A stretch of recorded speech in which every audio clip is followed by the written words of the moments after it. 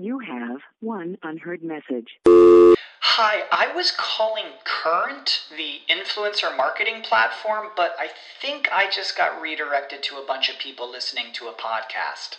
Well, anyways, I was calling Current because I was told they could help get my brand set up on TikTok Shop, and even build out an affiliate program of content creators promoting my brand, and even have those content creators go on live streams and promote my product there. Wow, I could really use Current. I also heard that the brands they work with are making millions in sales. I guess I'll just go to their website at current.tech. When you're smiling, hey you, bubbly sparkling water is crisp, refreshing, and perfect for any occasion. Kind of like my voice, but in a can. No calories, no sweeteners, all smiles. Bubbly, crack a smile.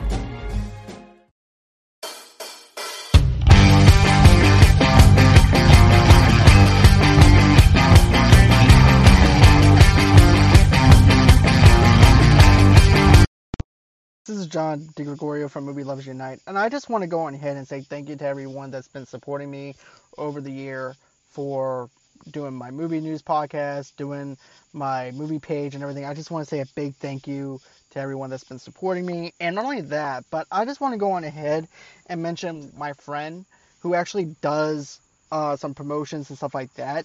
And if you're actually looking for a digital marketer, I strongly recommend that you check out my friend Alexander. As a matter of fact, he's actually on Fiverr, and it's Alexander650650. And like I said, he does a good job with digital marketing. He also ends up doing your cover art and everything else for your podcast as well. And he just now started doing that and everything, and he does a fantastic job at that. Let me just tell you that. And you know, like I said, he's good at social marketing, and he's also has a team to actually help him with his podcast hosts to achieve their goals. And his team has professionally digital marketers, content blog writers, and graphic designers, and they will help you to take your podcast to another level by producing attractive cover art, like I mentioned, and a touch of professional podcast promotion service. Feel free to ask any questions that you may have. Go on ahead, check him out on Fiverr, and it's Alexander650650, and tell them, do me a favor, if you guys are listening to this, if you guys are podcasters, if you guys want someone to actually help you out with your podcast, make sure that you tell him that Movie Lovers Unite actually sent you. And as always, until next time, bye-bye. Oh yeah, one more thing before I actually sign off, and that is the fact, if you guys want to donate towards the show, you guys don't have to at all, but if you guys choose to, it would be greatly appreciated. And here's the thing, you go to buymeacoffee.com/movieloversunite, and you can donate me a cup of coffee, and cup of coffee actually means dollars, and you can actually donate me 5 cups of coffee, 10 cups of coffee, or whatever you want me to actually have, to actually control my caffeine intake. You guys can go on ahead and freely go on ahead and do that and everything, and it'll be greatly appreciated. What it does is, it actually helps with keeping the lights on for Movie Lovers Unite. It actually helps with doing giveaways whenever I actually have a chance to actually do digital movie giveaways. It helps with actually having having better podcasting equipment and stuff like that. So go on ahead, donate to me if you feel like it. If you don't, that's okay too. I understand this whole entire pandemic actually has the world upside down right now, and you guys can't do it. I totally get it. But anyways, I hope everybody enjoys their night. And always, until next time, bye-bye. Hey, John, how are you today? I'm doing good. How are you? I'm good. Apparently, breathing is important, so sorry for the lateness of my presence. It's okay. I want you to breathe, so... Yeah, but without breathing, we can't do podcasting, right? Exactly. That's why I said I want you to breathe. I need you to breathe. So, I'm glad that you're okay. So... I'm going to go and introduce the show, and then introduce you, and then we'll go on ahead and do our subject for the night. Aye, aye, Captain. All right. Hello, movie lovers, and welcome to the show. For today's podcast, I actually have Frenchie Louis Monet with me tonight. Oh, wow. You fucked that up. How many times have you introduced me? Monet. No. Louis the Frenchie, not Frenchie, the Louis? Well, okay, I got it ass backwards. But anyways, it's Louis the Frenchie Monet. And Monette. Oh, Monette. man. Monette. I'm going to flip a table, John. Don't flip the table. I promise. I'll make it up to you next time. And everything. I don't want to be cleaning up that shit whenever you make a mess and everything. Yeah, I'm not your maid. I'm buying you a plane ticket just to be able to pick up the things I flipped, John. Okay, but buy me a drink after. I'll buy you a case of Guinness. Not a problem. Okay. So we're actually going to be doing our top 10 guilty pleasures. And by the way, I just wanted to talk about this for a minute. Tamika said bonjour. Bonjour. Oh, no. I'll say to Tamika, I responded back, mm-hmm. Mm-hmm. And in case you don't understand the references, go back and watch last night's episode. That was a lot of fun. So yeah, that was a lot of crazy, a lot of fun, and very interesting points we made too yesterday. So definitely agree with you. Check it out if you haven't. Oh, for sure. Okay, so we're doing our top 10 guilty pleasure movies, and so I'm gonna let you open it up. All right. I have no clue if anyone else on the planet knows this movie. I was like freaking 14. So, immature idiot. Never did drugs and everything, but this movie appealed to me. And the filmmaker, the person who created this movie, basically has the humor and the sensibility of a 5-year-old on crack and weed. And this movie is Kung Pao Enter the Fist. Oh, I actually know that movie. As a matter of fact, the visual effects person that I actually interviewed, he loves that movie. I fucking love this movie, man. It is so absurdly stupid. But the concept, if you think about it, he takes very old, very old, kind of weird kung fu movies and dubs his voiceover and inserts himself into scenes that he's not there originally and makes his own movie. So he basically Voltroned it a bit, just took parts of like the older stuff but did not follow at all the storyline, and it's just absolutely ridiculous and stupid and very bad visual effects, and yet it works. If you're high, you need a good laugh, and this has been a serious day, and you need a bit of levity. Definitely watch this movie. All right, I remember actually seeing this movie and everything back when I was in high school. And everything. So I remember all my friends geeking out over it and talking about this movie. It stuck with you? It stuck with me and everything because of the memories that I actually had. My favorite part was the cow scene. That was probably my Lord. I know, my aficionation with animals for some apparent reason between mice, which is rodents, and Were you an animal in a past life, John? I might have been. Then again, I think I might have been a stoner in another life, though. But I'd never done any type of weed before, so I think maybe in a past life I might have been a stoner. Well, in that case, here goes your solution. If you're not a stoner in a past life and you want stoner like animals, you are a sloth. Oh, okay, that makes sense. That actually makes sense. It stares at things for hours on end. It's a stoner. You know what? That actually probably fits me perfectly.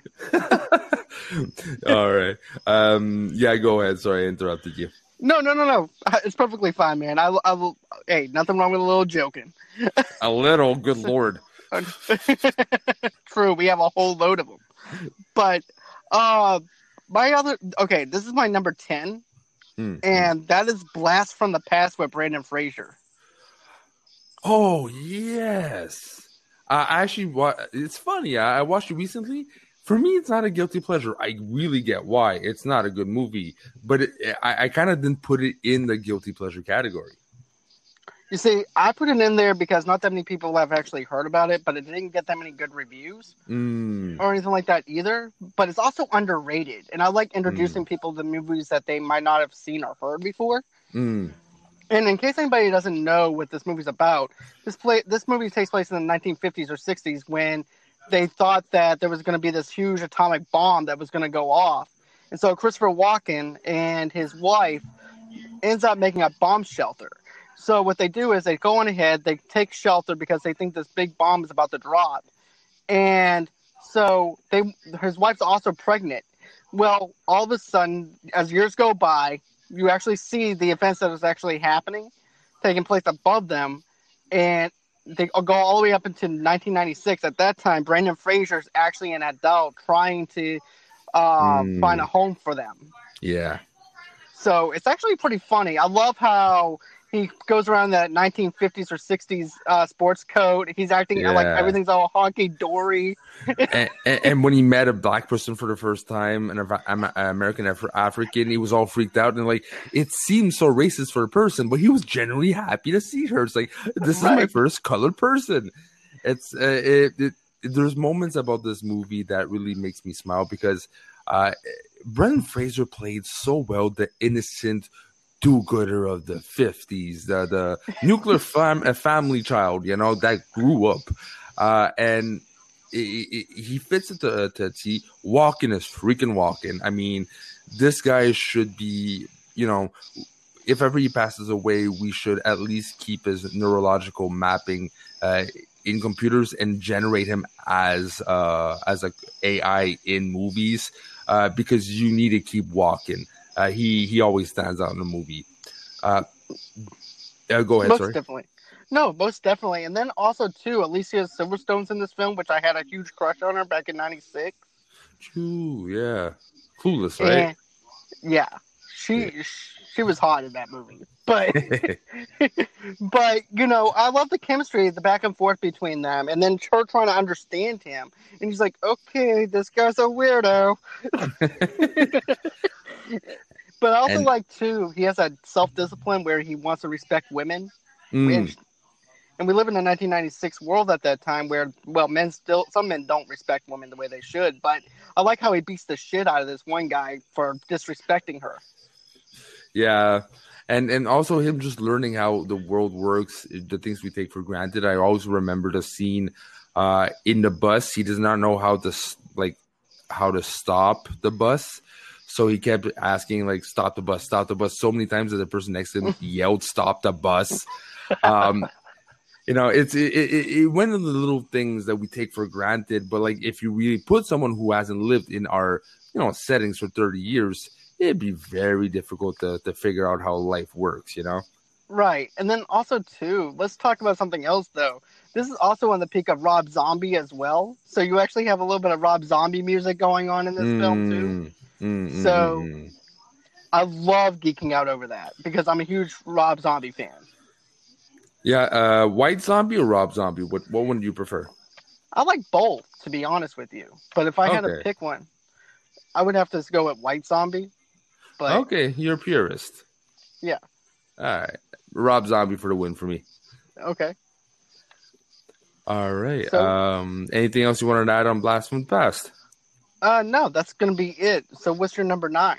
All right. This might be a sacrilegious. I put this perspective as guilty pleasure in the hindsight of if ever I showed this to my daughter when she's older, it would be a guilty pleasure if she likes it. Because at the time, probably was kick-ass. It was so cool to see. But in today's day and age, it's campy. It's slightly silly, but enjoyable as hell, and that is Teenage Mutant Ninja Turtles. Oh man, you're talking about my childhood. Yeah, I love TMNT. What stood out for you on some of that stuff? Because I'm gonna go into mine in a few minutes, but I want to actually hear yours. Just the turtles themselves. For animatronics of those times, yes, it's cheesy. But I don't watch it and go this is not tolerable. How can I like this when I was younger, right? It's still so cool, and it created its own genre, not genre, but its own feel. The bad guy, Shredder, is so cheesy, so corny, but the essential, he's the bad guy, I love April O'Neil. That's my crush. I love that girl in that movie. Casey Jones was an interesting character when I was younger. Didn't really get him, appreciate him afterwards. It's not one single thing that stood out to me for this movie. It's the whole, right? Just the first one. Second, third for me don't exist. Just the first one as a whole. Every time I start it, I always finish it. I can't like watch it halfway. I can't just watch 20 minutes and fall asleep. I know if I put Teenage Mutant Ninja Turtles in bed trying to sleep, I'm still going to watch it. Next, it's freaking 3 o'clock in the morning. I'm like, I have to work, and it's not, it's a campy movie. So for me, if I'm not able to shut it off, but it's not that good of a movie, it's a guilty pleasure movie for me. Most definitely. And I remember going to the movie theaters to see this film. And I remember really? just being, I remember as a kid just being psyched up and everything. I got to see my favorite turtles kicking ass for the very first time on the screen. And I also grew up on the cartoons and also had the action figures to go with it. I was like a childhood dream come true. It was like me going to see the X-Men for the very first time in 2000. That's how it was for me as a kid. And who's your favorite turtle? It would actually be Leonardo. All right. Why Leonardo? Because he's a leader. I've always been taught as a kid to be a leader and not a follower. And to think for myself, stand out on my own, and everything too. So Leonardo always was the one that actually stood out for me. Don't get me wrong, I love Michelangelo and everything, but for me, I love Leonardo. What about for you? Me and names. This looks bad. the geek Donatello. one. Donatello. How'd you know? John? Are you reading my mind? Yeah, I'm in your mind. Okay. We're synced up. All right. No, stop sending me images of tacos. I'm not hungry, John. Well, damn. I thought you might actually enjoy that. Let me go ahead and give you Madonna from the 90s naked in her biography book. You're horny, aren't you, John? Well, you said something else, so I thought I would actually give you something else to look forward to. But accidentally, you send me a mental image of you on the side, like a Titanic style, with just nothing on but a sheet. So you did not do your job. You just sent me the wrong image, John. Thank you. I'm sorry. I had a virus. All right. So that being said, I'm always been a geek at heart. I'm not always been like bronze, and although I'm not a small guy, my brain is my weapon personally, and I can relate a lot more to that character. Oh, for sure. I can actually see why, though. I mean, I love technology now more than when I was a kid, though. As a kid, I was just all over with Leonardo being a leader and stuff like that, where I wanted to be lead. But, as time went on, I think I'm a little bit more like Donatello now than I am Leonardo. Yeah, but it's not who we see ourselves in, right? It's our favorites. Right. So you might see yourself with Donatello, but you do love and look up to another one. There's nothing wrong with that, John. No, nothing at all. All right. So what's your number 8, sir? Well, I'm gonna go with Surf Ninjas. Number 9, sorry. That's okay. I'm gonna go with Surf Ninjas. Never seen it. What? This movie is so cheesy. It has the dude from TMNT, the Secret of the Ooze, the pizza delivery guy is in it. That was precise. Well, anyways, at the very beginning, you said that second movie doesn't exist, so I'm not going to even paint the picture. But this movie is so campy, but it's about these kids who's from China, who winds up... Leslie Nielsen's actually in this movie, though, as the villain. And basically, they're trying to escape. They're little and everything. So they're escaping from China to get away from Leslie Nielsen. And they go on ahead. They move to California. And now it's present-day California. Rob Schneider's in this film, playing as a teenager. they all love surfing, of course, and also has it also has a rapper in this movie too. The guy who sings "Funky," you know who I'm talking about, "Funky Medea" or something like that. Can't think of it. Yeah, you lost me, bro. But- Okay, so you're describing a bit what so far it sounds terrible. Okay, what That's makes why it's it guilty pleasure. But what makes it good terrible? Okay, so I remember going to see this film and just laughing my ass off with my friends. And like I said, it's campy. It's very campy. Rob Schneider doesn't even surf. That's the funny thing. He's just their friend and everything. But he goes, "Yeah, I'm just gonna go on ahead and wax my surfboard. I'll be out there in a couple of hours." And there's like a little joke between them. Yeah. You're never gonna go surf or anything like that. And then as they're coming back out a couple of hours later, he's trying to going into the ocean. And he goes, "Where are you guys going? I was just about to come over there." "No, you weren't. We're going home." But anyways, their father winds up getting kidnapped from Leslie Nielsen. So now it's up to them to rescue their father in China. And Rob Schneider, now this is the funny part that made me laugh with Rob Schneider though. Because the police officer comes over there to check on them, and Rob Schneider is in a wheelchair, and he's like, "Don't make me come down there and break my foot in your ass." And he's over there just waving his leg like it's broken and everything, like a war veteran and everything. But it's just Rob Schneider being Rob Schneider, you know? That's how he's pretty much in every movie.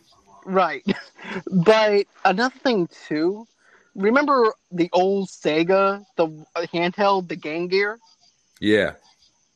The kid in this film, who's actually one of the surf ninjas, actually has a Sega Game Gear in his hand playing it, but it's like in real time. It's dealing with them in their characters. They're actually avatars, and he's actually using the storyline and everything to actually play as the video game kind of deal. Wow, that sounds bad, man. Wow. Okay, I'm gonna have to check the trailer and probably cringe in excitement. But yeah, okay. I've never heard of it. Sounds absolutely terrible and probably a good watch when I'm gonna be really too stoned. It's good. Right. It's good high. All right, so on to my number 8. Okay. All right. I've seen this movie in the theaters. It was only me and my best friend. No one else went to see this movie. And you went to see Geely, didn't you? No, please. I had respect for you. This is who you think I am? All right. No. We were alone. I actually loved this movie so much. I actually rented the DVD, and my parents had to watch it. And I think my dad was questioning life at a certain point. And that movie would be SpongeBob the movie. Oh, good God.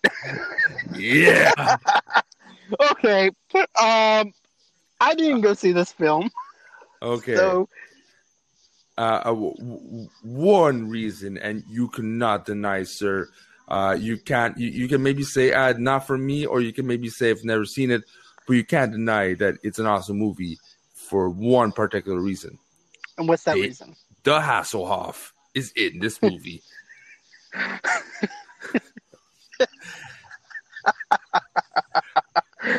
And when I realized, when it was announced. when I realized the Hasselhoff is there to save the day, and SpongeBob is swimming, it can be carried on the Hasselhoff, my mind got blown. And there's something about the humor. I always like Nickelodeon types. SpongeBob I always loved. Even though I was a little bit older than the target audience, it kind of shows my mental capacity sometimes. But I loved it. We wanted to see in the cinema, and we laughed so loud, me and my best friend, because no one was there, and we didn't give a fuck. And it's one of those movie showings that there's no one. The guy projecting movies probably smoking a doobie because no one will notice. Yeah, that was how empty it was. And I love the humor. I love Plankton is such a ridiculous concept of a villain. Hell, just SpongeBob itself. It's a sea sponge with pants. It makes so no sense as a base. The fact that he got his own movie says so much about it. And now coming out exclusively in Canada, because US sucks with COVID right now, sorry. So they're not taking a chance. It's the new SpongeBob movie is coming out very soon, only in Canada. And I'm probably going to go see it. And I don't give a shit. And you know what? I might actually just go see it because Keanu Reeves is in it.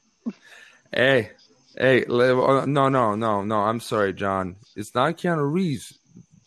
Tamika's going to have to correct you again. It's Kiki. I know. It's Kiki, John. I'm sorry, Tamika. If you're listening to this, I did not mean to discriminate against your boyfriend. It is Kiki. I am so sorry. Boyfriend? Yeah. No. Yeah. Future husband and only husband. That's true. Shame on me again. I need to go on ahead and punish myself in a corner. And be careful if you do it again. Kiki's gonna probably go John Wick on your ass. Yeah, I don't want that. I don't want John Wick on my ass. That's for sure. But all right, yeah, go ahead. But yeah, I just want to say, SpongeBob is not for me. But having Keanu in it or Kiki, I would go see it. Would you really go see it for probably what is 10 seconds or up to max a minute and a half of the movie? Would you endure all of that just for the floating head of Keanu Reeves? Well, my question is this: how long was Hasselhoff in the film? Good point. I retract. But I actually like SpongeBob to begin with. Okay. You're probably gonna just want to bury your head in the popcorn thing and hope you choke. Maybe that might be me over there. All right, what's your number 8, Mister? Okay, so my number 8 would actually have to be Dodgeball. Oh yes, this movie is so good and everything. I mean, I can actually watch this movie like over and over again. Especially the comedic timing between Ben Stiller and Vince Vaughn. And if anybody hasn't checked this movie out, you guys need to. Remember, if you can dodge a wrench, you can dodge a ball. Yeah, it's when those kind of movies, the slightly absurd Zoolander, stuff like that, were actually really hitting it and almost to a summit that hasn't been seen in today's day and age for that kind of movie. There's something so ridiculous but so enticing about probably the less known sport else than curling in the world, which is dodgeball. Have you ever seen dodgeball on TV? Yeah, to be honest with you, I have. Well, I haven't. So please retract what you said because my statement made no sense. Because during get this, dodgeball on TV didn't originate until this movie. They actually started trying to do dodgeball as a sport at one time. Did it work? No, it didn't work. But that's the thing. It's so ridiculous in nature, you know. Like now you make it serious. It's like okay, but the villain is awesome. Will Ferrell is like only Will Ferrell can play those kind of like villain. You mean Ben Stiller? Ben Stiller. Yeah. Wow. Only Ben Stiller can do that kind of like villain, you know, that kind of character that's so over the top. So that it's easy to make it ridiculous, but he takes it so seriously that you kind of believe that this is a real character, and there's probably a jerk like this that exists in the world, you know. And the ragtag aspect of it, the bad news bears of dodgeball. Right. And this is another thing that there's a lot of quotes that I like with this film. Like, you mess with the bull, you get the horns. Oh, God. And everything. I'm like, and Ben Stiller is so angry and everything, and taking it so personal and everything in this film. And like you said, that's what makes it work. That's what makes it funny. And that's why I really hope when they're not going to go on a Zoolander route. Just don't do a sequel. Don't touch it. Don't ruin the first one. Let it be and be on its own, because it is a cult classic favorite for a reason. But if you try to extend the envelope, push the envelope, use Zoolander as an example, it does not work. No, it doesn't. After so many years and everything, I feel like they just need to go ahead and say, you know what, we had fun with this one film. It's just gonna be a one and done film, and that's it. Like do dart dodge, use darts that you play on to throw darts, right? And invent a new sport that's absolutely ridiculous. What's that movie, Frisbee ball? Disc golf, or no, not disc golf. No, it's the basketball one. Is it the one where they're on the donkey and they're having to shoot? There's actually a where you can actually be on a donkey and play basketball. No, okay. I might be confusing two movies, and I never thought you would ever put the words donkey and shooting a basketball in the same phrase, but okay. I've actually seen it. Okay. No, I'm thinking. No, it's Frisbee baseball. Okay. I forgot the name of the movie. But I'm just gonna go and tell them what the plot is about real quick, and then we'll go on. Oh yeah, my bad. That's okay. Then we'll go on ahead and talk about your number 7. Yeah. But it's about this guy named Joe. Joe is just running into this bunch of financial problems with his gym, and so he figures out that there's actually a dodgeball tournament that he actually wants to compete in. And so happens to be Ben Stiller has the number 1 gym right now. So next thing you know, Ben Stiller finds out that Joe's going to try and compete in dodgeball. And now is this ultimate Joe versus this other gym and everything on who's the better gym to actually go to. So that's actually the ridiculousness of this film. Yeah, and again, you said it follows a bit the classic sports route. You see the training montages, but again, it's not like your typical sport training montage. It's really like absurd, stupid dodge a wrench stuff. Or what are training montages? Like, I don't remember certain things. There's if you can dodge a wrench, you can dodge a ball. Well, what are other stuff they did training wise? Training wise, they actually jogged. They were throwing wrenches at each other. It was a bunch of craziness. I don't. You don't remember, dude. No. Okay, I was gonna say we're in the same boat here. Okay, you mainly remember the wrench because it was in the trailer and probably made you laugh out loud, because that's why I remember the wrench scene. That, and also to my friend Adrian actually wrote a whole entire essay in college on why they should make dodgeball a sport. And he used this as a way of actually saying that dodgeball should be a sport because of this movie. Did he pass his master's, or he actually didn't finish college. Okay, enough said. I'm not going to push that conversation a little further. Okay. But yeah, it's and the teams. I love that. Like, there's like different villain teams, like the rivals, right? And it almost felt like they were trying to. You remember in the old SNES days, Super Nintendo, there's these like volleyball games. Yeah. Yeah, and they had like these different characters, and like there's teams, right? And there's like almost like a team, an actual like thematic to every teams. That's how it kind of felt, and I absolutely loved it. The costumes were awesome, and I'm sorry, we cannot talk about this movie and not mention Ben Stiller's awesome hair. Oh yeah, that hair was actually pretty awesome. Let's also talk about his goatee as well. Oh yeah, that's like, hello, porn star. How you doing? Right, the handlebar. Woo. Stop it, John. Stop it before it's too late.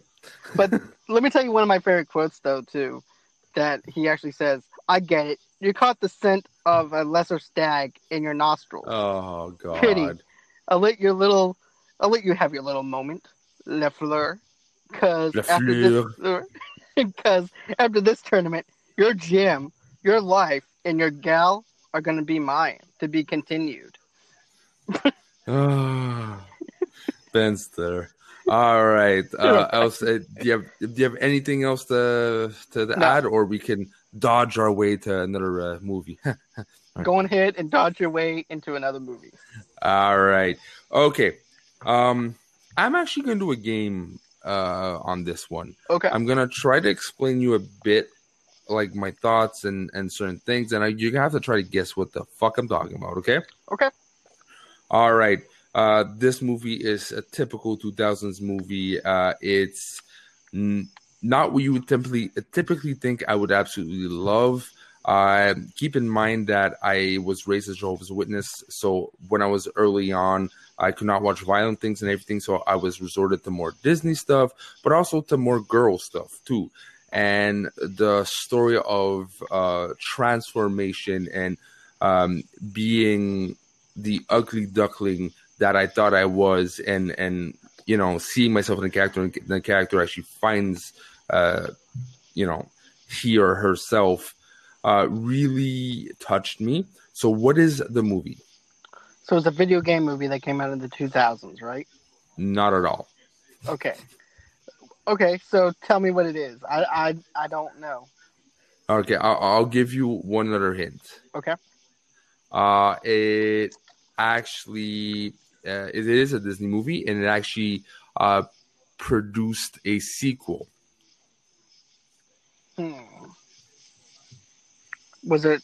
Well, it's not Wreck-It Ralph. That came out. No. It's not animated. It's real life. Real life, and it grew in a sequel.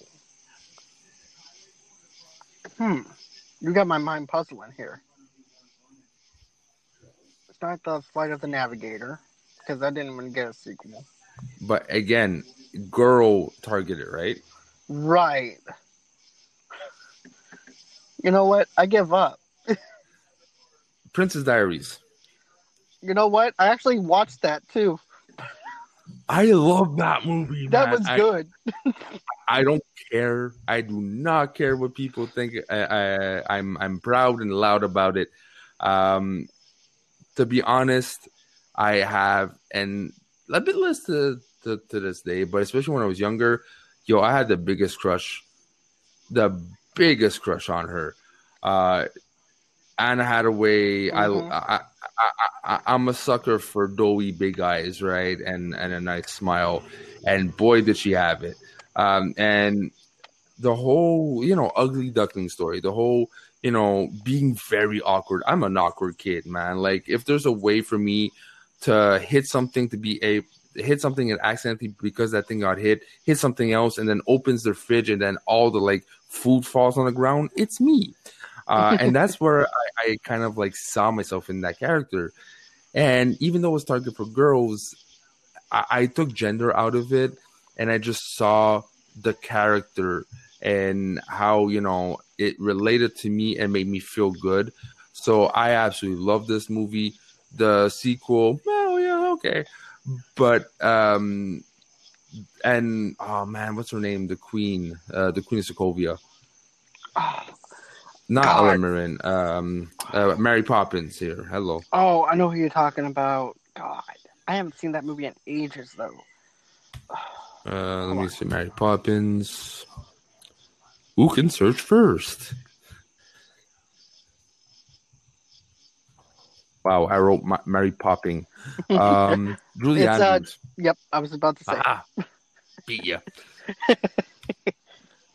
All right, yeah, Julia, she's such a classy woman, man. So graceful. You can really her character, her performance. That actress is believable. She could be a queen, and you cannot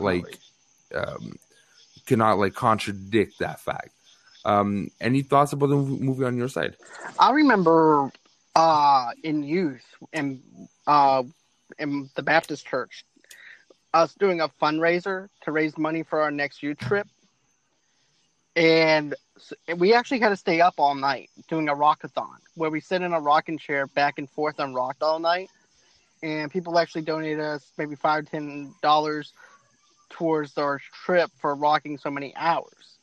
And we actually watched this movie. And I remember this was my first time watching it. And I winded up loving it. And yeah, it's charming, surprisingly charming, right? Right. And I was also a sucker for the geekish kind of girl next door kind of thing where, you know, she had this big, huge, puffy hair and everything.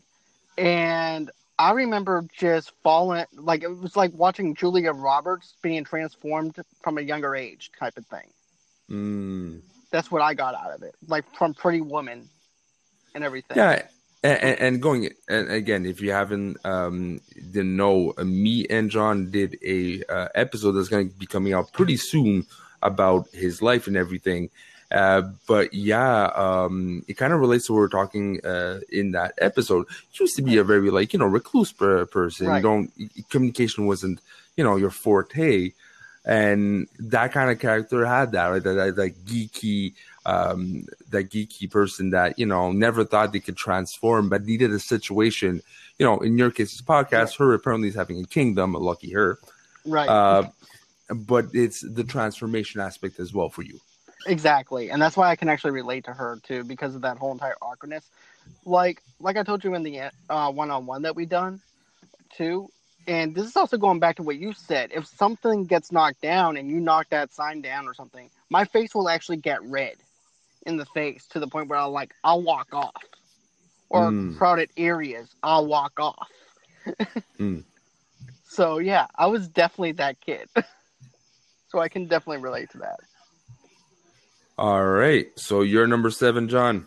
Starship Troopers. Hell the freak, yeah. It's funny, huh? Oh, sorry, go ahead. Yeah, this movie is fun.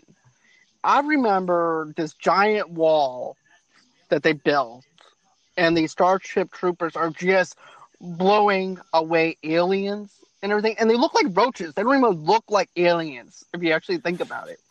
They look like oversized roaches that they're actually killing. But it worked for its time, and it came into a cult classic. I really had a lot of fun watching this movie. Yeah, and I mean, like, I remember when I was younger, I was hating it at first. The first an hour and a half, it was boring. I mean, it was very. It almost felt like it was partly written by the people who did the pilot episode for the Power Rangers movies, Power Ranger shows. Right. Very bad, like, you know, side characters, very stereotypical and really stupid, raunchy humor, right? Right. But when the action starts, it's so jarring for like compared to like the very zany, stupid humor, almost comedy at first with a bit of like army stuff. That bam, you got blood and guts. Bam, a main character dies, like one of the love interests dies horribly. Like horribly, and it shocks you, and it's enticing. It's a war movie, and it's serious. The drastic change in tone really marked me. Same here as well. Like, it goes from being raunchy, like a raunchy, paint by the numbers kind of comedy type of deal that they do, and then it turns into the sci-fi movie that you actually came to go see. Amen. And I loved it. I mean, I really do appreciate this film for what it is. And if this movie came on tonight, I'd be watching the hell out of it. Oh, it's I think I have it on Crave for the Canadian version for HBO Max. Oh, nice. Yeah, you're actually making me maybe want to listen to it now. Let me know if you do. I want to hear your opinions on it after you watch it again. Well, I've seen it maybe like 6 months ago, and again, same thing. It's like I really don't like the first half, but I stick to it because I know what's coming. You know? Right. I got you. So, what would be your number 6? All right. should I? No, I'm not doing. I'm gonna do the game for this one. It is okay. Give you the backdrop of the story. I wanted to see a movie. I forgot which one it was. I definitely want to see a movie. It was like family night out, and my mom wanted to see a movie. My dad wanted to see the same movie as me, so we decided to do a double feature. And we actually started with my movie, and then went to see her movie. And I know all the way like through like walking from one room to the other, I was doing my kid, oh, I don't want to see this movie. It looks stupid. Yeah, yeah, yeah. And ended up like going out of Kate and Leopold. Oh, wow. I actually liked it more than my mom did. That's great, though. I'm glad that you actually had an experience like that, because sometimes you go in and you don't know what to expect. And to me, I believe, this is my opinion, I believe if you're like underwhelmed to go see a movie, it enhances your experience. And I actually had that happen to me a couple of times. Mm. But go on, tell me what you liked about Kate and Leopold. Well, it's the initial mark it put on me, right? Because I did not know anything. For me, it was like, lovey-dovey romance comedy, which it is technically. But I did not know Hugh Jackman. I still wasn't, conscious enough of how hot Meg Ryan was in this movie back in the day. So I was like, fuck it. But the time travel aspect, I was not expecting a time travel movie. I was not expecting this story about fish out of water, right? The concept of having someone that lived in the 1700s, 1800s, and being forced to understand how today's day and age works. The whole bit about when what's his name? Give me a second here.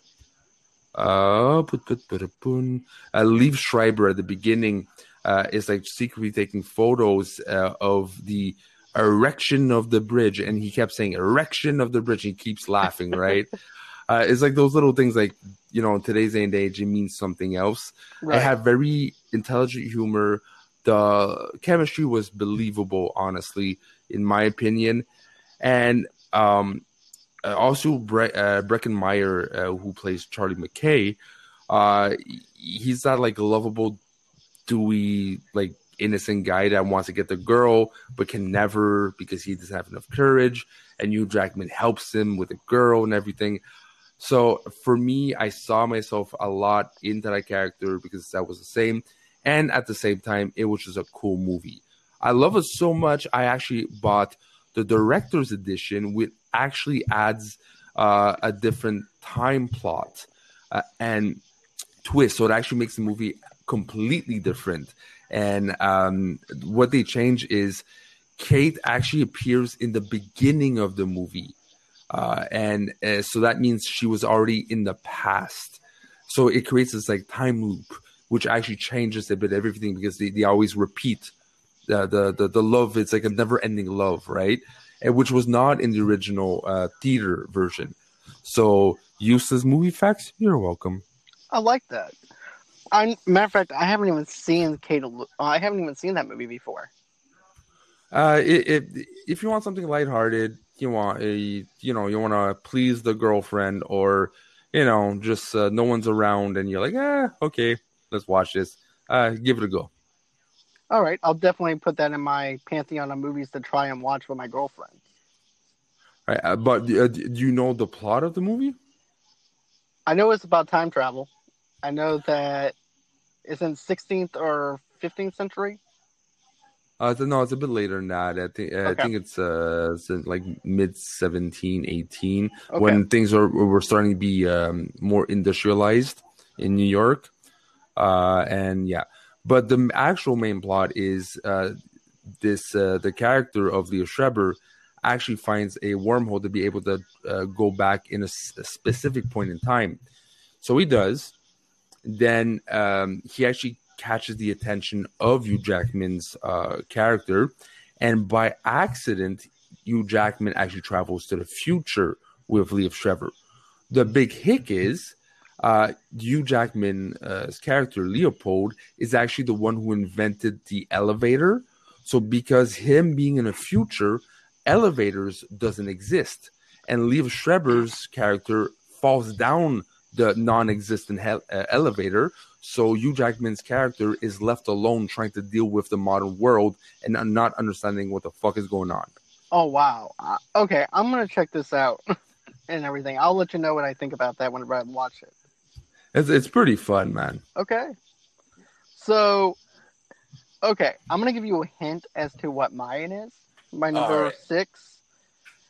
We all love going to the movies. We all love action films, especially in the 90s and stuff like that.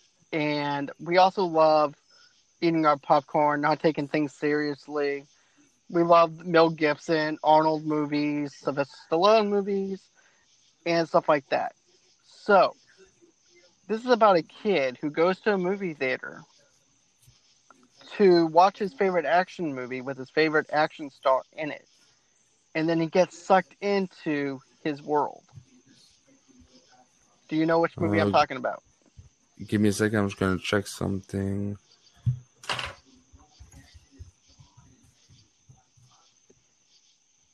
All right. Last Action Hero? Yep.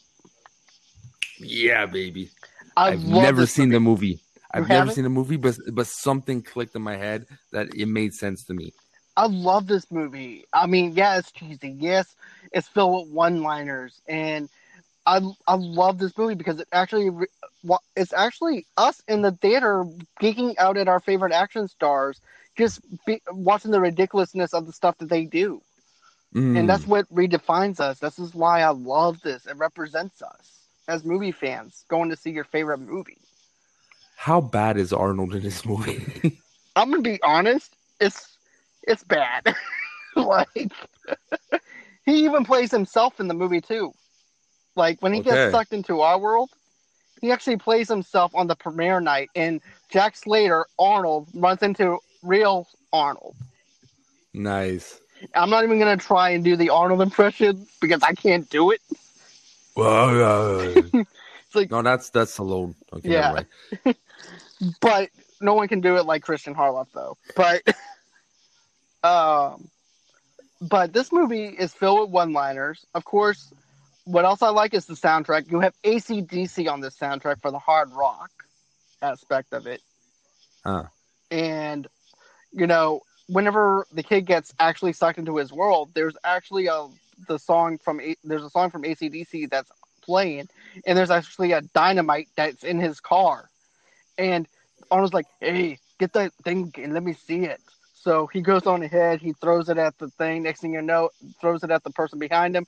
And next thing you know, the car winds up exploding with the dynamite inside of it, with the bomb inside of it.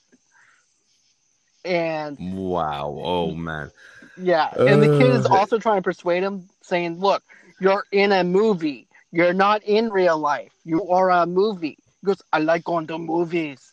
And yeah, that sounds such like a typical 90s Arnold movie. Yeah. Bad, and yet we still talk about it 30-something odd years after. Right? Oh, you want to know something else? They actually go What? to a Blockbusters in the movie, in this movie. Oh, wow. And get this, Arnold is not playing Terminator. You want to know who's Terminator in his world? Who? Sylvester Stallone. Oh, God. Which would make sense. Alternate universe, Sylvester Stallone, like, yeah, that would make sense. And I also have the action figures for this movie. Oh my God. Okay, you're that into it. Okay. Yeah, I was that into it as a kid. And I also had the Burger King cup that you can actually... Oh my God. Yeah. When I go, I always go full out on movies.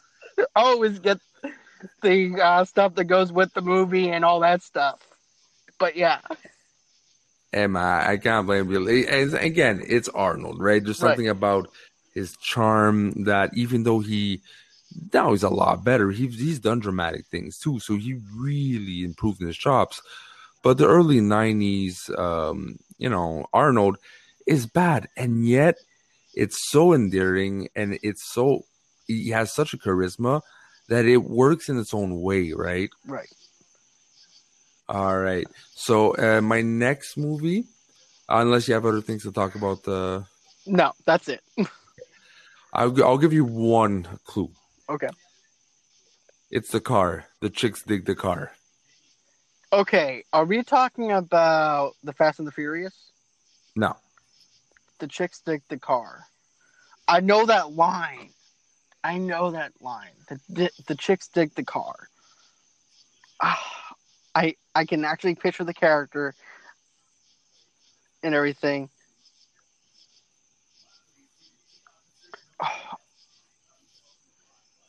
I don't know. Oh, Gone in 60 Seconds? Nah. Batman Forever. Okay. Okay, tell me why you love this one. I'm curious. Jim Carrey. Jim Carrey, the campiness. Like, look, the fourth one, I hate, please, God. Ugh. It has its own charm, but But this one, man, I actually really watched it recently, still love it. It's the cheesiest, campiest, stupidest Batman, except for the fourth one again. And yet it makes me giggle. I love it. The henchman makes no sense. Like, again, where do the villains find that many henchmen? You know, how much are they getting paid? And like the whole absurd, like the moments like the henchmen have like these like Tommy guns, and they're like, for some odd reasons, there's lights attached to them. Like right? glow There's lights. yeah, there's no use for glow lights. You know, like why would you put a glow light? But Schumacher decided, like, look, I want twirling glow lights on the Tommy guns to make it look less menacing. I don't know. But it's ridiculous. And Robin is too old. And, like, it makes no sense. And yet, the whole brain box, Jim Carrey, it's not the best movie. I shouldn't like it as much as I do. But I'm not ashamed to say I do. You see, I like aspects of Batman Forever, to be honest with you. And I also like the soundtrack. I actually bought the soundtrack on cassette. Baby. Kiss from a rose. God. Ooh, you got a nan. But yeah, I love the soundtrack for this. But not only that, but during that time, this is like the third film out of the Batman franchise, and they had to change things around because of the fact that kids were supposedly scared of the Happy Meals from the Tim Burton Batman Returns stuff. So they're like, you know what? We have to make this thing kid-friendly. So I got ideas. Let's go ahead and make glow sticks. Hey, yeah. And again, you know, like glow sticks, everything was neon, right? Right. Like you remember at one point, before he became Robin, he wanted to take on some thugs, and there's like these punks with like glowing green hair and like this Day of the Dead makeup, and you're like, but why? It's like this makes no sense. But it gave it style, right? This movie is the one with the most unique style, over the top. Flash in your eyes, yes.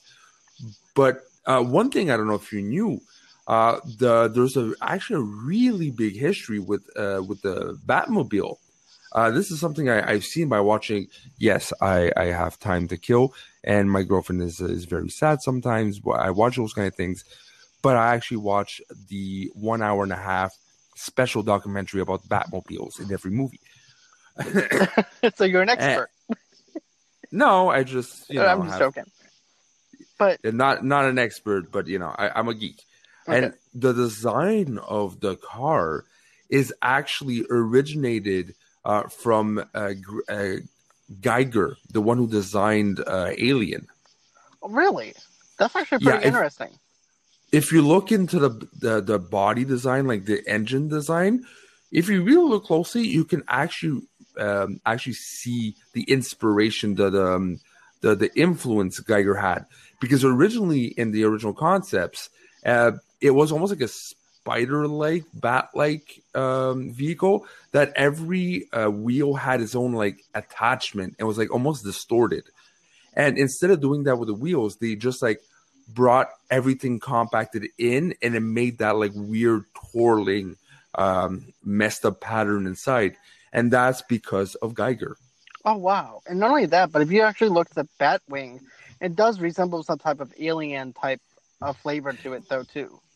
Yeah, like the type of black. It was like the color of the black, and yeah, and like a rib cage thing, and yeah, no, for sure, it's a very unique and very underappreciated Batmobile, personally. But yeah, it's a fun little fact that most people don't know unless you spend an actual an hour and a half of your time about Batmobile documentaries. You see, though, I like learning something new about that, and I like that Batmobile, by the way. Also, too, I also like Jim Carrey in this film. Oh yeah, your brain in a box. And let's see what's behind door number 1. It was perfect. The only thing I didn't like was Two-Face. When I was younger, I didn't really mind because I didn't really understand Two-Face. But now, hindsight, knowing who really Two-Face is, yeah, okay. You can definitely tell. Yeah. They should have stuck with just Riddler. It would have worked, right? Right. But yeah, it's the one of the biggest downfalls for me. It's not the perfect movie, but if there's something I would change, just take him out. I agree. And another thing too is you could definitely tell Tommy Lee Jones was trying to compete with Jim Carrey. Yeah. Okay. Yeah, that makes sense. And it doesn't work. Tommy Lee Jones is not a funny guy if you actually think about it. Yeah, he's the contrary of bubbly. He's that old guy yelling at people to get off his lawn with 2 shotguns. Right. He's Clint Eastwood's next door neighbor. Oh yeah, yeah. Not just next door neighbor. Is Clint Eastwood's checkers teammate, right? Yeah, he plays checkers with him on Sundays in the coffee shop, and they don't talk; they just grump. I can see that. So, let's see here. So for my number 5, I've actually got Beverly Hills Cop 3. Never seen one Beverly Hills Cop. Don't die, John. Don't die. It's okay. I'm with you. I'm holding your hand mentally. Never seen it. What? You're gonna have to watch it. It's okay. It's okay. I'm not a big Eddie Murphy fan. Okay. I didn't grow up with him. Let's just say that. Okay, that's understandable, man. Seriously. And the reason why I like Beverly Hills Cop 3 was, okay, this is going to be the most corniest thing. As a matter of fact, Christian Harloff does not like Part 3 at all. But there's a part, you remember Balky from that show, Perfect Strangers? Yes? No, I don't. No. Okay. Well, the guy Balky, he actually shows up in Part 2 as well, or Part 1 is. I think all 3 of them he shows up in. But in Part 3, he shows up and he's selling this gun, which is ridiculous, by the way. It's this big old huge Gatling gun, but it has a boombox attached to it. It has a microwave. It has a bunch of other stuff that does not belong on a gun. And Eddie Murphy is over there trying to shoot these bad guys at this resort, this amusement park resort, because that's actually who the killer is someone that works in this Universal Studios kind of theme park. And he actually shot his police partner in Detroit, so he actually, of course, he has to go back to Beverly Hills to try and figure out who shot him and everything, but it leads back over to that amusement park. So as he's trying to shoot these guys with this giant-ass gun, all of a sudden the boombox, he actually pushes the button for the boombox on an accident, and he's just, all of a sudden a bunch of music just comes out of it and everything, and it just makes me laugh. It's just one of those movies that just make me laugh because of how corny it is. Yeah, and there's something to say with those movies that, they're so corny that, like, you're not sure if they're actually trying to be serious about it or just making fun at each other, to each other. But that being said, nonetheless, the concept of having a boombox is so ridiculous that it's kind of cool, Right. I can kill you and have my theme song at the same time.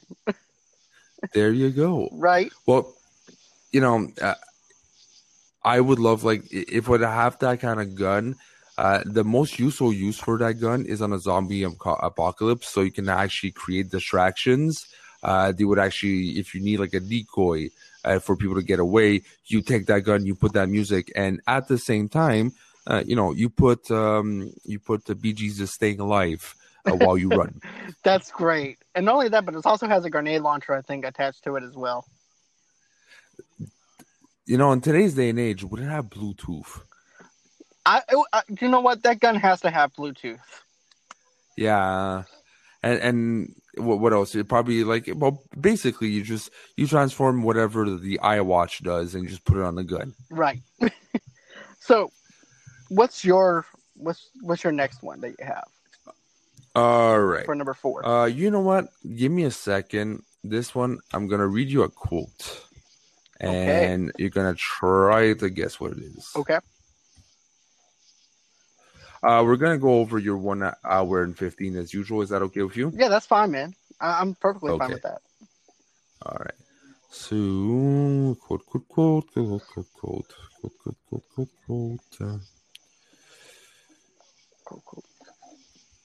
But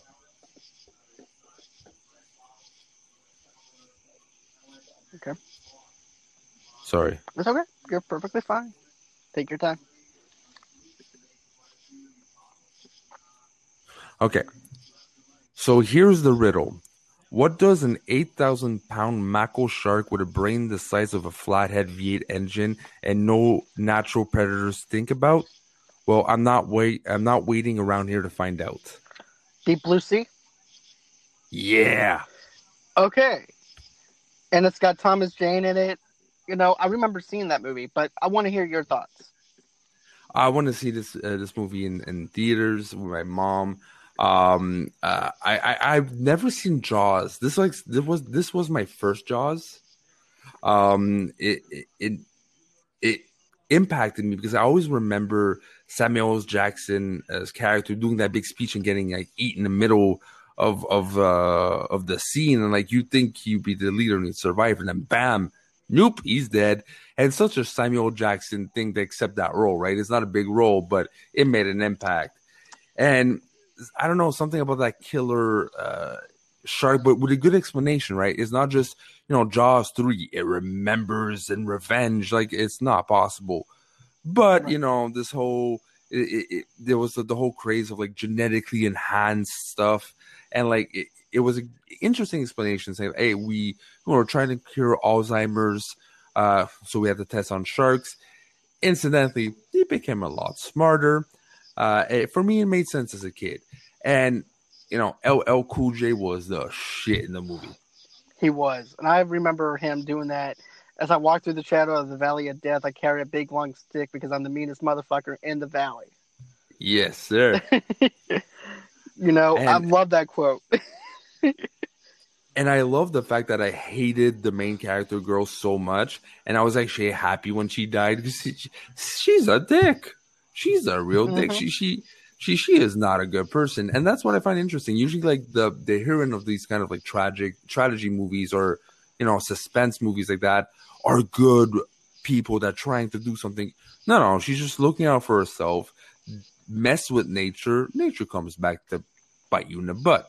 In this case, take a big chunk out of your butt, but Exactly. Either way it goes, you're losing an ass. You're either losing one ass cheek or you're losing the whole ass both. Cheek. Yeah. Right.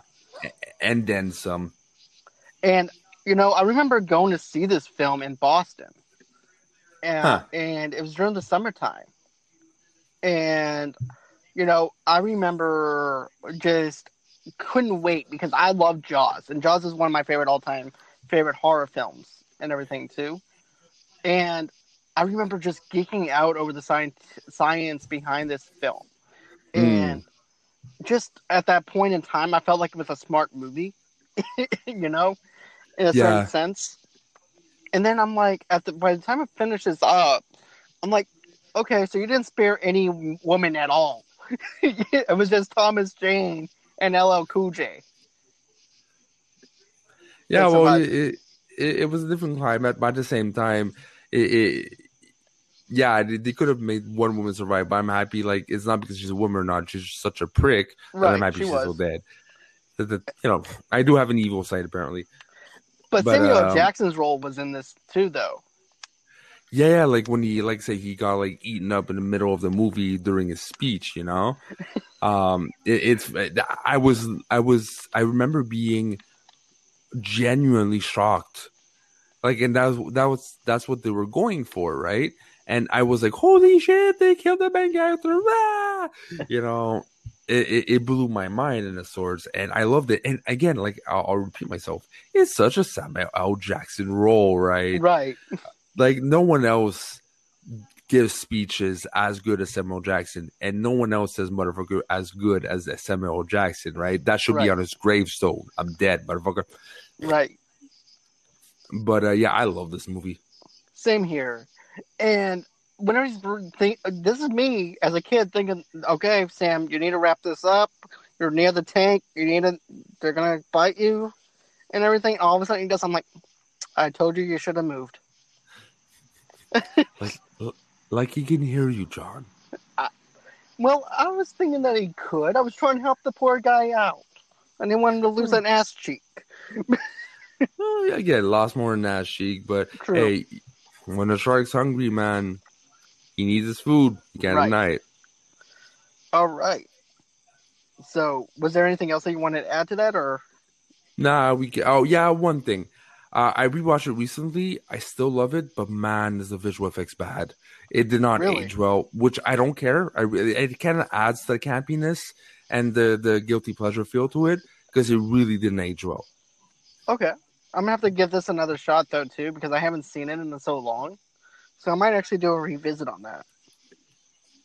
All right. So my number 4 is another Arnold Schwarzenegger movie. Okay.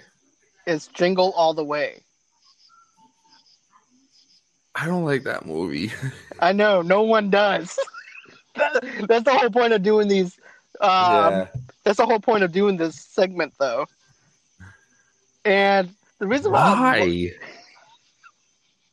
I love it. I mean, it takes place during Christmas time. I remember as a kid going to see this film. I remember Sinbad being in this movie. I remember Arnold going crazy looking for this Turbo Man doll, which I winded up getting underneath the Christmas tree. I didn't ask for it, but my mom thought I might actually like it. So I got an Arnold Schwarzenegger action figure that I didn't even ask for. But this movie is corny. It is bad, but there's a part that I really like with Phil Hartman where he goes, I'm going to go and eat your wife's cookies. He goes, no, you're not. Put that cookie down. No? Oh, wow. Yeah, no. Yeah, I'm trying to wrap my... I can hear your excitement. I can even taste the excitement. But I'm trying to understand the comprehension of the excitement. I'm happy you love this movie, man. Bless your soul. It found its audience. His name is John. I'm the only one that probably likes it. No, you know what? And look, if ever you're listening to this, leave in the comments if ever you can, anywhere you can, or write to John to let give support to him. Show him that he's not alone in this world. Or maybe he is, and we still love him the same way.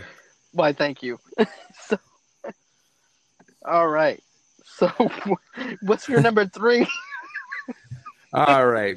This is a corny-ass movie. This, there's so many, like, this would not happen in real life. This is not how physics work. Or, like, it was such a producer saying, I want an end-of-the-world movie, and it has to go like this. And, like, there's not a lot of logic, and everything happens so fast. And yet, I love this movie so much. It's The Day After Tomorrow. Okay, I've seen that movie. It was okay, but it was. I had the hugest crush on Emmy Rossum. What, like, geek girl with the curly hair. Hello. She wasn't enough for me to save the movie. I'm sorry. I just. Again, like, it's my jingle all the way, apparently. Right. But I love disaster movies. Something, except for 2012, Yeah. I really love the disaster movies. There's something exciting. And again, this might sound really dark, and maybe I shouldn't say this over a podcast, but hey, I'm stupid. But when I was younger, I would kind of like see myself having these stories in my head. Like if ever there was a bad guy, like it wasn't school shootings in my head. I didn't really understand the concept. It was more like if there's like ninjas or commandos coming in the school, it'd be like me and Carl and this and that creating traps and trying to save people and being the hero of the story, right? And it kind of like drove my imagination to the next step, which what if the whole world freezes over and you are that person to save it? For me, it really interests me. It really sucked me in, and I got involved so much in this movie. And I can't tell you how many times I've seen this movie. Okay, I'm glad that you enjoyed it, man. I really do. I'm really am psyched out that you enjoyed The Day After Tomorrow. That's just a nice way of saying this movie sucks. You should change your taste. But again, we love you as you are, Louis. And let's pass on to the next thing because I have absolutely no good things to say about this movie. All right. So with that being said, so I was right. All right, cool. All right. So when I was doing my number 3, I was kind of cross between 2 films. I was going to put down Fast 5. Okay. And Anaconda. I almost put Anaconda. And that's because of Brett Sheridan. I had to rewatch it recently. And guess what? Guess what movie won? Anaconda. Yep. The snakes. I love it. Snakes. It's like, why would you like which producer, which like head of like studio said, let's hire, what's his name again? I can actually, when Brett does that impression, I can remember it. I can remember his name. Give me a second. Hold on. Anaconda. It's John Voight. Yeah, like who in the like studios decided, look, we need a Spanish Cobra or Anaconda expert that really has star presence and be really, stand out in the movie. And one guy said John Voight. I was like, perfect. We found our Spanish character. He doesn't even look Spanish. I love this film though, man. I love it. Ice Cube in it, J-Lo. Them going through the jungle trying to look for stuff, and then here's this Mexican guy that they just rescue out of nowhere. He's like, I know this place that has snakes. And he goes, we need to go over there if you want to go get the big one. So they go over there and get the big one. But yeah, it does stick out. Like it is a good movie. It really is. I think Brett does a better John Voight than I do, though. Yeah, well, Brett is he's a unique character to his own, right? Right, exactly. Okay. But yeah, like when it comes like if you would give me a choice between Snakes on a Plane and Anaconda, I would actually take Snakes on a Plane, though. Really? Okay. Samuel Jackson. Again, if it wasn't for him, it would be a Sharknado level of budget. But since he had Samuel Jackson in it, and he can say so many times "motherfucker," and it's on a plane, and it's so catchy that the title is so catchy and awesome that people actually got tattooed it before it came out. It has power. It's not on my list. It does. But it has power. Okay. It does have power. And I remember seeing that film, though, too, Snakes on the Plane, back in 2006. Get these motherfucking snakes off of this motherfucking plane. All right. Okay. So, number 2. Again, another girl movie. And I love it. Again. Okay, I'll give... No clues for this one. It is an interesting, almost true story based off a book that is based off true experiences. It is, again, my major crush back in the day, Anne Hathaway. It had heart. It had a good story. It had style. And first appearance of Emily Blunt, Devil Wears Prada. Okay. Now we're getting somewhere. Now tell me what made you love this movie. The fact that when I was like, it's close to 18, right? And I needed any excuse for my ding-a-dong to get hard, and she got me hard. That's the main reason why I saw this movie at first, because I kept salivating over her, and she, Tamika as Kiki. I have my Hathaway, my I don't know what to call her, my Wei. She's my Wei, okay, or she was my Wei. Back in the day. I still love her.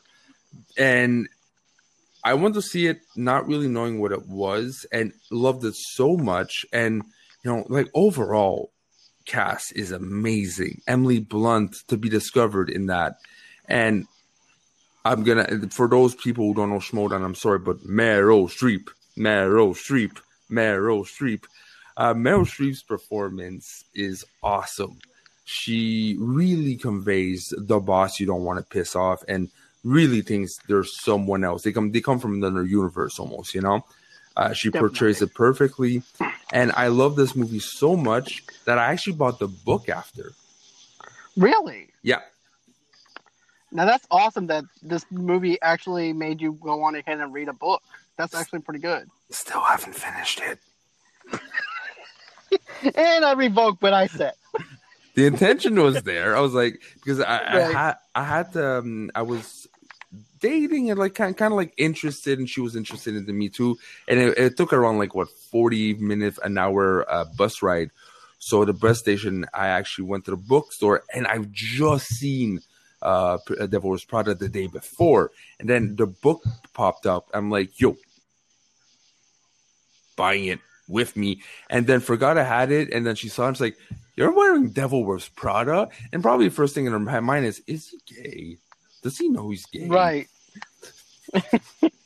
But yeah, man, I had to buy it. It's something like sparked into me, and apparently I've heard that the movie is not as good as the book. I've never finished the book, so I couldn't tell you, but I love the movie. I love the performances, and yeah, Anna Hathaway did it enough for me that I think I've seen this movie over 100 times. Not joking. All right. Well, don't feel bad. I bought The Irishman, the book, and I haven't finished that book up yet either. So. Oh no, you don't feel bad. Should have been directed at the fact that I've seen this movie 100 times, not the fact that I didn't finish the book. Well, everybody has their thing. You're being polite in an evil way, John. I am. So, my number 2 is actually going to be 10 Things I Hate About You. Yes. And I love this. And it's actually based off of kind of a thing off of Shakespeare and everything. The Shroud, something in the Shroud. Right. I couldn't remember the play, but thank you for reminding me of what it was. And I love this. It actually showed the level of acting that Heath Ledger can do, and Joseph Gordon-Levitt's acting. And it also represents me in high school, represents the cliques in high school. Yeah. Like, we actually did have the rednecks. We still do. We have the rednecks over there. Then we have the rappers. Then we have the punk rockers, the gothic people. We had the band geeks. We had everything that you wanted in one high school. If you're not in one clique, you're probably in the other. Yeah, I was actually in the metalhead clique. Me too. I was in that one. Before you really go into what you like, I actually have a very important question that might actually change everything on the show. Who's hotter, Bianca or Kat? So Julia Stiles or Larissa? Who'd you had a crush on when you saw that movie? To be honest with you, I would have to go with Julia Stiles. Okay. I was a Bianca guy. I love Bianca. Like something about that innocent. I got you. You like the little girl next door kind of look, Yeah, because kind of thing. there's things I won't mention in the show because I don't know who listens to your show, but I was about to say something. But there's reasons why I like Girl Next Door. I understand. I get where you're going with it on that. But with me, I don't know. I've always went after the hardcore, edgy kind of person, I guess you can say. Yeah, you like the rebel. Yeah, the rebel. And that can think for herself, that's independent, that wants a man but doesn't need a man kind of thing mentality. Mm. And you know, I love that about her. And then all of a sudden you see her character start slowly changing because of Heath Ledger's character. But I also love the part where Joseph Gordon-Levitt's character Cameron moves in first day of school. He ends up seeing this audiovisual guy that's showing him around school and everything. You think he's like the tough shit and everything else. And also, too, the detention scene whenever Julia Stiles goes ahead and flashes her boobs to get him out of detention. Yeah. That was actually good. That was really good. Yeah, and something so almost punk rockish about this movie, right? Like Heath Ledger's character is so like the tough guy, but he was well portrayed in Gatsby because he is a tough guy, but he brings such a level of depth that he is so much more, and it was believable, right? And this movie pretty much for me is like the flagship movie of the 2000s of like teen comedies, right? Exactly. This is the 2000s. That and American Pie. Oh, I loved American Pie. I could actually do a review on American Pie. Now, the question is, would you eat the pie after it's been used? If it's that good of a pie. It's been used? No. You have boundaries, apparently. Okay. Yeah, I do. I definitely have boundaries. But yeah, I'm thinking that I'm sure there's I know there's another. Oh yeah, the music. I want you to want me. Like the soundtrack was also a really interesting part of the movie. It fitted so well because you know certain teen comedies really don't have the best music. This one actually stood out. Definitely, and it felt so real. It felt like that you were actually in that party with Bianca and also her sister. You know, you actually did feel like you were a part of the party scene, and it actually showed you the pranks that this one guy did in order the lengths that he would go through to be with Bianca to try and get this douchebag to date to go ahead and pay this other guy so that way he could take out the sister. You know, it was really good. Yeah, it was, and it's like it's not like unrealistic either, right? It's kind of sort of like if you know I have a need, you have a need, let's trade, boom, and then you know things ensue, and you know people can make you change, can have an impact that you know you do let your guard down and actually show your true self to someone, which is an interesting concept. It's a much deeper message than you would usually find in a teen comedy. Definitely. And also, too, one of my other favorite scenes is when Bogey Lawrence's party, whenever the geeky guy from the visual club gets revenge on him and sends all those flyers flying down there and just shows you how quick things can go awry. You know? And it was really good. I really loved the archery part as well. And then Heath Ledger's comedic timing is really good. This film is really good. All right, so I agree. Good choice. I don't know why it just completely flew under my radar, but I probably would have put it in my top 10 if I would have remembered it. All right, my number one. I'm gonna give you, and you probably know the movie from the first line, but refrain yourself. Hold yourself together, John, until the three phrases are done. Okay. Hello, Mark. You're tearing me apart, Lisa. I did not hit her. I swear, I did not hit her. I am obviously talking about the infamously, what the hell is this? and yet it made millions. The Room. The Room. Okay, I wasn't sure if you're going with the Disaster Artist or The Room. No, the original. If a movie was made about how terrible, but yet found success of a movie that actually had so much of a cult following, you make not a documentary, not a cheap inside look, an actual movie about it. You have to respect the original. This movie is so bad, so head-scratchingly weird in its decision making. Tommy Wiseau is weird. Tommy Wiseau is unique. Tommy Wiseau is an accidental genius. He was able, he did not set out to make a comedy. He did not set out to make something horrible. He, in his mind, was making a very serious, dramatic movie. He, I forgot the name. The actor that died, that did like 3 movies, Dean, in the 60s, 70s. No? Which movie? Something Dean. I don't know. Something with cars. Oh, Redeemed. I know what you're talking about, though. No, not Redeemed. The actor's last name is Dean. Dean. It's okay. But he was inspired by that. Like, he saw a scene in a movie, right? And it impacted so much that he basically said the same lines as the actor. But his acting is so bad that it came off campy, right? And really bad. When he actually saw his movie released, and I think you can a bit see that in the movie, but the real in the Disaster Artist, but the real way it actually happened, that he got so mad when people started laughing because that was not his intent. But at one point, something clicked in his head.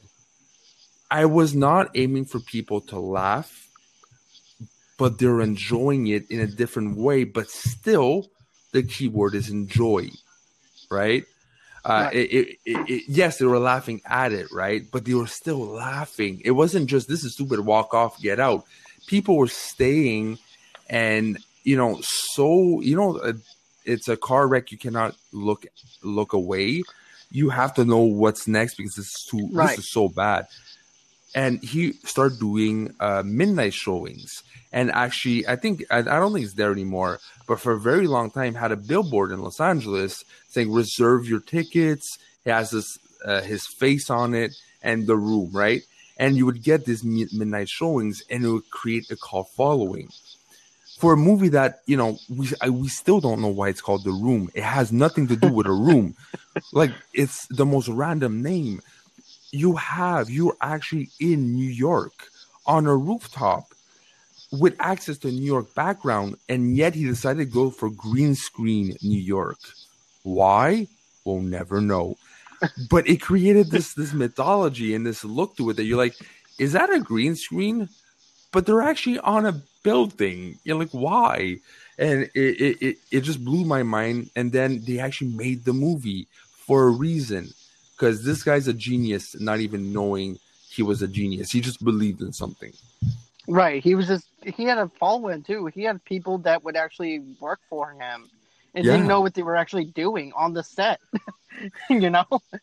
Yeah, like, imagine being an extra or a cast in this movie and seeing this guy. Like, now we know his story, right? It's like, we know the outcome. But being in the middle, not knowing the outcome, I would have been like, I'm done. No, I would have given up, but I would be like, okay, is it possible to just not put my name on IMDb? Because I do want to work in the future. That is true. It's like, okay, do I really want to use this guy as a reference or not? It's like devil's advocate. Yeah, and like, what did I get myself into? Like, my agent should have screened this shit more, Let's see. I haven't seen The Room, but I did see The Disaster Artist, so I do know what you're talking about, though. Well, at least you got you got a bit of the taste. But if you really want to understand how awful of a movie, but a movie that you still have to watch because it makes so much no sense, that it's art on its own. It's almost like metaphysical. It's very it's non-intentionally very smart because there's like so much things in the background. Like again, these are little things you can point out, but if you really look closely in the picture frames, there's no actual pictures. It's actually the stock pictures you would get when you buy the frames, right? So it's just random people in picture frames that makes no sense. Like at one point, I think there's like a black couple, you know, and Really? it like, yeah, it's stupid. Like there's so much like inconsistencies, and that's what makes this movie good. Okay. Well, I'm gonna have to check out The Room then because I want to see this one. Well, if you don't want to waste your time, you don't have to. I'm just saying you still watch The Disaster Artist because it's really bad. But yeah, brace yourself is all I gotta say. Okay. Well, I'm gonna get to my number one. Yeah. And it's a movie that I love. And I think I might be the only one on the planet that likes it. And it is Mission Impossible 2. That's why you were laughing yesterday. Yep. Okay, so I was making fun really bad about this movie It's okay. on yesterday's show. For people who haven't heard it, right? I called it Tom Cruise hair flipping action, right? Because his hair kept on flipping. And okay, why? Okay. What I loved about this was the opening scene where you actually see him rock climbing. And this is actually the very first time we actually got to see Tom Cruise do his own stunts without really a stunt double or anything like that. I was glued into that. Then also too, whenever the team actually gives him the mission and all of a sudden he takes off those glasses and all of a sudden it explodes and then it goes into the whole plot.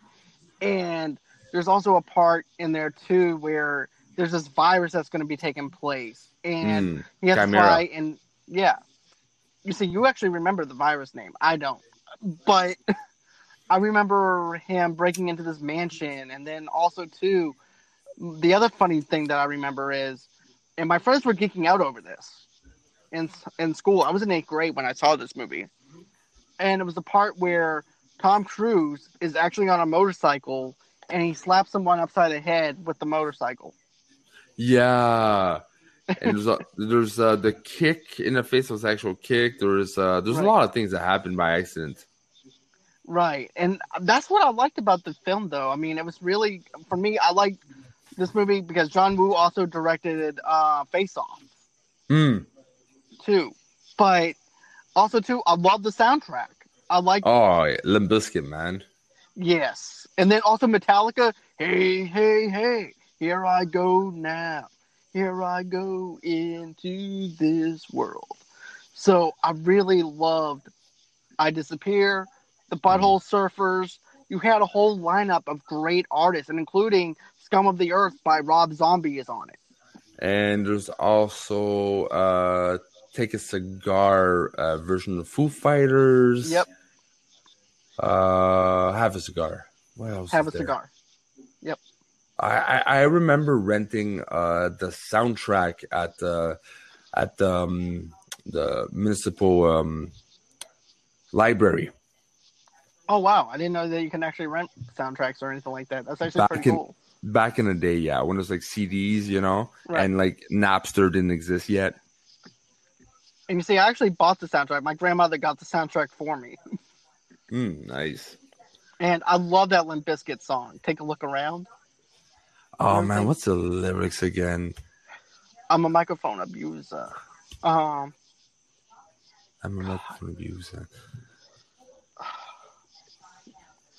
All right, well, we've been at this for an hour and a half. I am 2 joints in the conversation. Okay. And I am tired, so I don't think I'll remember the lyrics very soon. And I'm losing my voice, apparently. It's okay. So we're just going to go on ahead and cut it right now and everything. So that'll be okay. Right. Yeah, but man, it's been a blast. It's been a blast doing this, though. This is actually probably... We always have fun when we do our top 10 list. But I think this is actually pretty much the longest that you and I've actually done a show like this, where we're actually just having a good time. Yeah, I completely agree. And for once, I think you maybe hated all my movies on my on my list. Like there's like rarely one you said yes. This one's like, ha, okay. So it's fun to see a different side of like I actually don't agree with you. Usually I just like get movies that you forgot or didn't almost made your list. This one was completely different. It was fun to talk. It was. But yes, thank you again for having me on. You're welcome, Till next crazy top 10 idea we'll have, or movie casting or whatever it's going to be. Now, one thing, if you do permit me, before we end the show, Sure. I just wanted to share the fact that, look, not I need help, but I definitely want to have some feedback. If you enjoy me on John's podcast, please listen to Schmoes of the North podcast on Anchor, on Spotify, on Apple, on all the good platforms that you listen to your podcast to, because I really want people to start writing to me subjects they want me to talk about, movies they want me to watch. I'm starting to get a bit, but I don't think people do it naturally enough. So if you're interested into my work or already listening to my work and want to give some feedback, just email me at schmoesofthenorth@gmail.com. Okay, I did my piece. Thank you very much, John. You're very welcome. So, and now I'm going to do my little plugs for a minute. And guys, I just got done interviewing Eric, and Eric was on Project Power. And he was telling me a lot of behind the scenes stuff that him and Nicolas Cage did, Jamie Foxx, and everything else. You guys can actually catch that review. That episode's up right now. And matter of fact, this episode will be up tomorrow. So that'll be a little treat for Saturday. So that way you guys can actually listen to something on your way to wherever destination that you guys are going to. Another thing too is if you guys want to donate me a cup of coffee, you guys don't have to or anything like that. If you guys want to donate towards the show, go on ahead. Do that. Give me a cup of Java and everything. And go to buymeacoffee.com/movie lovers unite. And always until next time, guys, it's been a blessing. It's been great. And always until next time. Bye-bye. Bye-bye.